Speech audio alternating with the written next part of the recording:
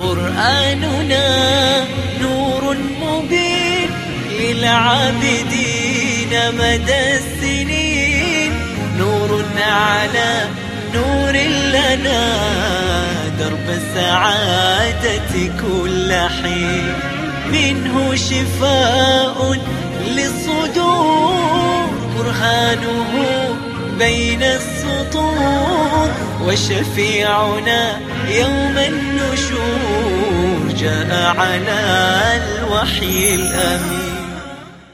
ليدخلنهم مدخلا يرضونه وإن الله لعليم حليم. ليدخلن الله المقتول في سبيله من المهاجرين والميت منهم مدخلا يرضونه. وهل هناك مدخل أحسن من الجنة؟ ليدخلنهم مدخلا يرضونه. الرضا أعلى نعيم الجنة، ناله المهاجر حين بذل أغلى ما يملك من دنياه من هجره لوطنه أو بذله لروحه. وإن الله لعليم حليم. عليم بمن يهاجر في سبيله ممن يخرج طلبا للغنيمة أو لعرض من الدنيا، وحليم لا يعجل بالعقوبة لمن يقدم على معصيته بل يمهله ليتوب. ذلك ومن عاقب بمثل ما عوقب به ثم بغي عليه لينصرنه الله. سبب النزول. قال مقاتل: نزلت هذه الآية في قوم من مشركي مكة لقوا قوما من المسلمين لليلتين بقيتا من المحرم، فقالوا إن أصحاب محمد يكرهون القتال في الشهر الحرام فاحملوا عليهم، فناشدهم المسلمون ألا يقاتلوهم في الشهر الحرام، فأبى المشركون إلا القتال فحملوا عليهم، فثبت المسلمون ونصرهم الله على المشركين، وحصل في أنفس المسلمين شيء من القتال في الشهر الحرام، فأنزل الله هذه الآية. ذلك بأن الله هو الحق وأن ما يدعون من دونه هو الباطل. ذلك الذي رأيته في هذا الكون من مخلوقات ومن نصر المظلوم ومن إدخال الليل في النهار وإدخال النهار في الليل سببه أن الله هو الإله الحق، وأن كل ما عبد من دونه فهو باطل. وأن الله هو العلي الكبير. من العلي؟ قال ابن القيم: العلي الذي علا عن كل عيب وسوء ونقص. أوجز ابن القيم اسم العلي بمعانيه الثلاثة، فقال: من لوازم اسم العلي العلو المطلق بكل اعتبار، فله العلو المطلق من جميع الوجوه: علو القدر وعلو القهر وعلو الذات. ألم تر أن الله أنزل من السماء ماء فتصبح الأرض مخضرة. ألا تفتح عينك؟ ألا تقلب ناظريك؟ هذه دلائل القدرة حاضرة بين يديك، فمتى الرجوع إلى رحاب ربك هاتفا لبيك لبيك.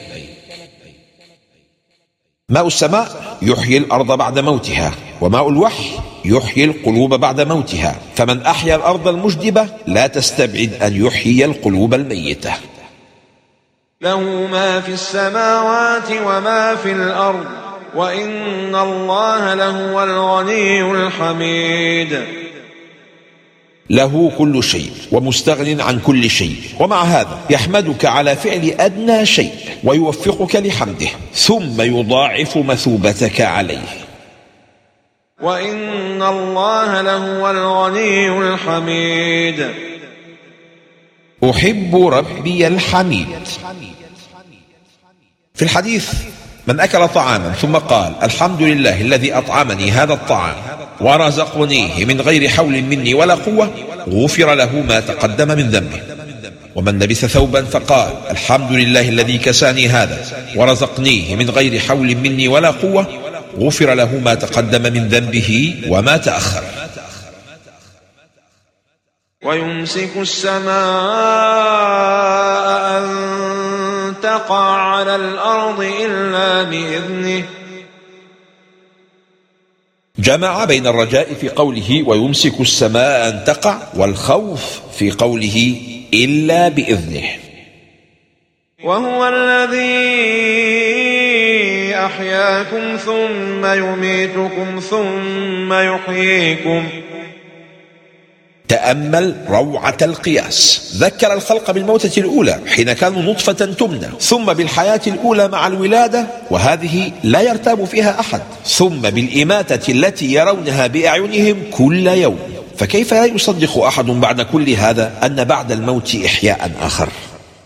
كان بلال بن سعد يقول إنكم لم تخلقوا للفناء وإنما تنقلون من دار إلى دار، كما نقلتم من الأصلاب إلى الأرحام، ومن الأرحام إلى الدنيا، ومن الدنيا إلى القبور، ومن القبور إلى الموقف، ومن الموقف إلى الخلود في جنة أو نار.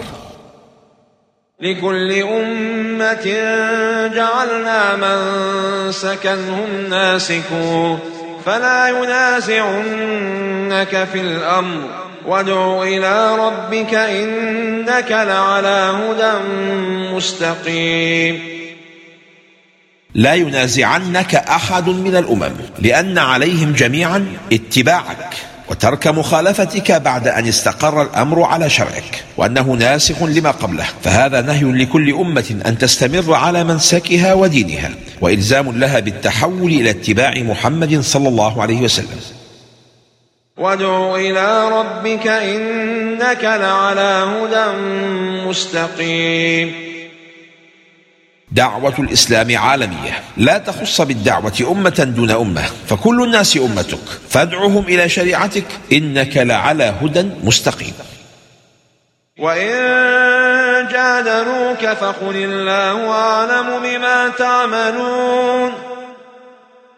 قال القرطبي في هذه الآية أدب حسن علمه الله عباده في الرد على من جادل تعنتا ومراء، ألا يجاب ولا يناظر، ويدفع بهذا القول الذي علمه الله لنبيه صلى الله عليه وسلم: الله يحكم بينكم يوم القيامة فيما كنتم فيه تختلفون. تعلم من نبيك. ترفع أثناء الحوار مع مخالفيك عن أسلوب الطعن والتجريح والتعنيف والسخرية والاحتقار والاستفزاز، واستعمل هذا الخلق مع عدوك قبل صديقك. ألم تعلم أن الله يعلم ما في السماء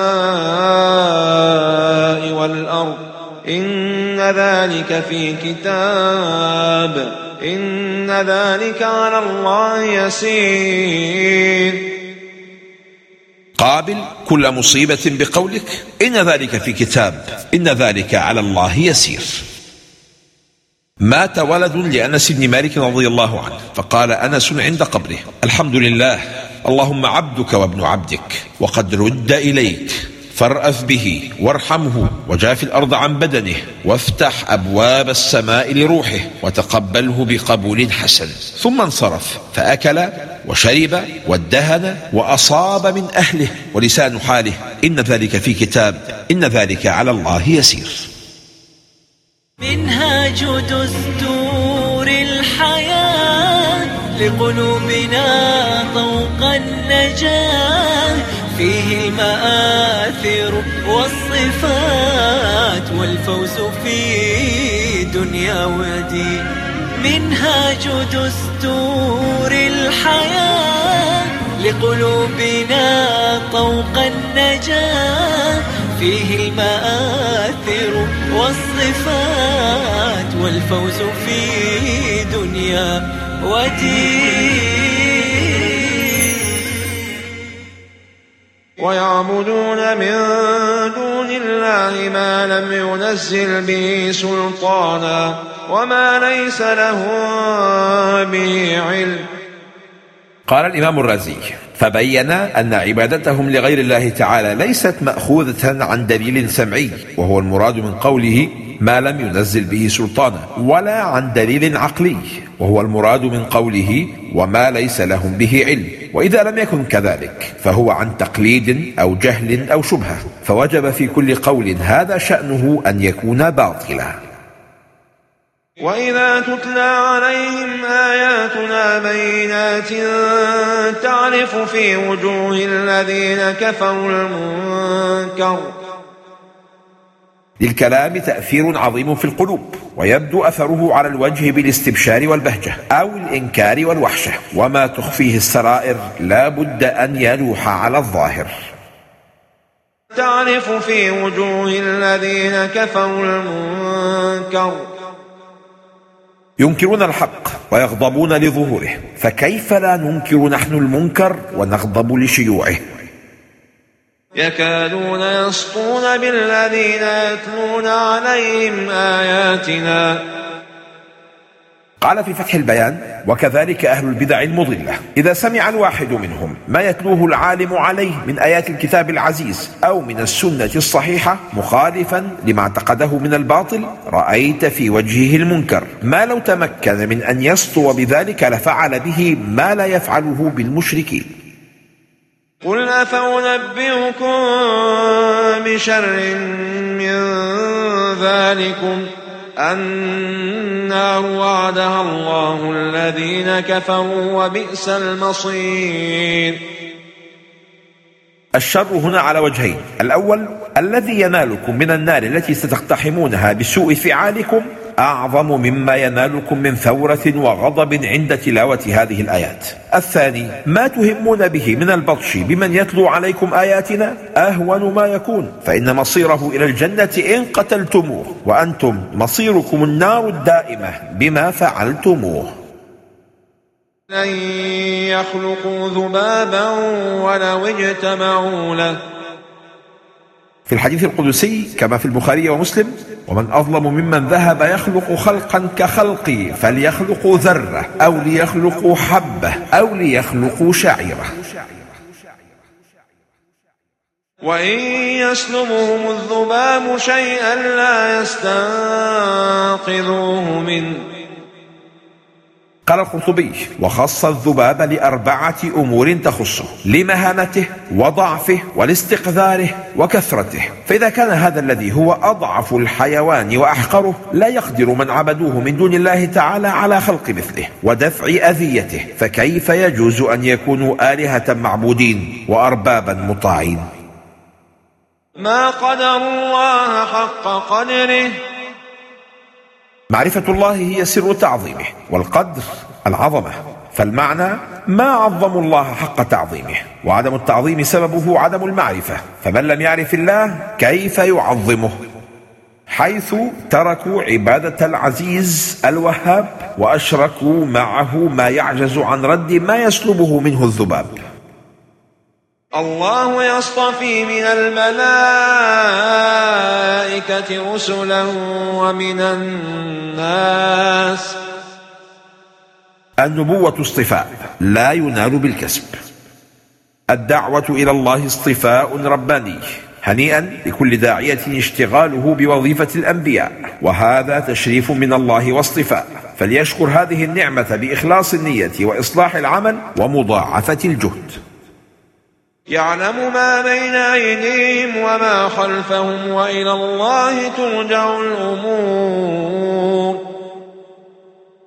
يعلم ما عملت ويعلم ما سوف تعمل، وعلمه علم إحاطة لا علم إجبار، وسوف يحاسبنا عليه جميعا حين نرجع إليه.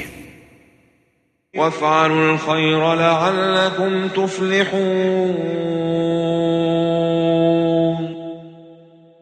ربط الله فعل الخير بالفلاح، فلا تجلس فارغا، أعن محتاجا، اكتب تغريدة مفيدة، اتصل بأمك لتؤنس وحدتها، تصدق على مسكين، لا تكن طاقة معطلة في عالم أحوج ما يكون إلى فعل الخير. وجاهدوا في الله حق جهاده. الجهاد هو استفراغ الوسع في مدافعة العدو، ولا يجب أن يخلو منه مسلم، وهو على 3 وجوه: مجاهدة العدو الظاهر كالكفار، ومجاهدة المنافقين بالحجة والبيان، ومجاهدة النفس والشيطان. قال الحسن البصري: إن الرجل لا يجاهد في الله حق جهاده وما ضرب بسيف، ويعني بها جهاد الحجة والبيان. واجتباكم، اصطفانا نحن أمة محمد فكنا خير الأمم، ونبينا خير الأنبياء، وديننا أتم الأديان وآخرها. وفي مقابل هذا التشريف كان التكليف، والتكليف هو دعوة الناس وأن نكون شهداء عليهم. وما جعل عليكم في الدين من حرج. هذه الآية أصل قاعدة فقهية مهمة، وهي المشقة تجلب التيسير. رحم الله الإمام القرطبي حين قال: رفع الحرج إنما هو لمن استقام على منهج الشرع، وأما السراق وأصحاب الحدود فعليهم الحرج، وهم جاعلوه على أنفسهم بمفارقتهم الدين. هو سماكم المسلمين من قبل وفي هذا. فهم الكثيرون خطأ أن إبراهيم عليه السلام هو الذي سمانا المسلمين، والصحيح أن الله هو الذي سمانا المسلمين من قبل نزول هذا القرآن في ملل الأنبياء المتقدمين والكتب السابقة، الزبور والتوراة والإنجيل، وسمانا كذلك مسلمين في هذا القرآن.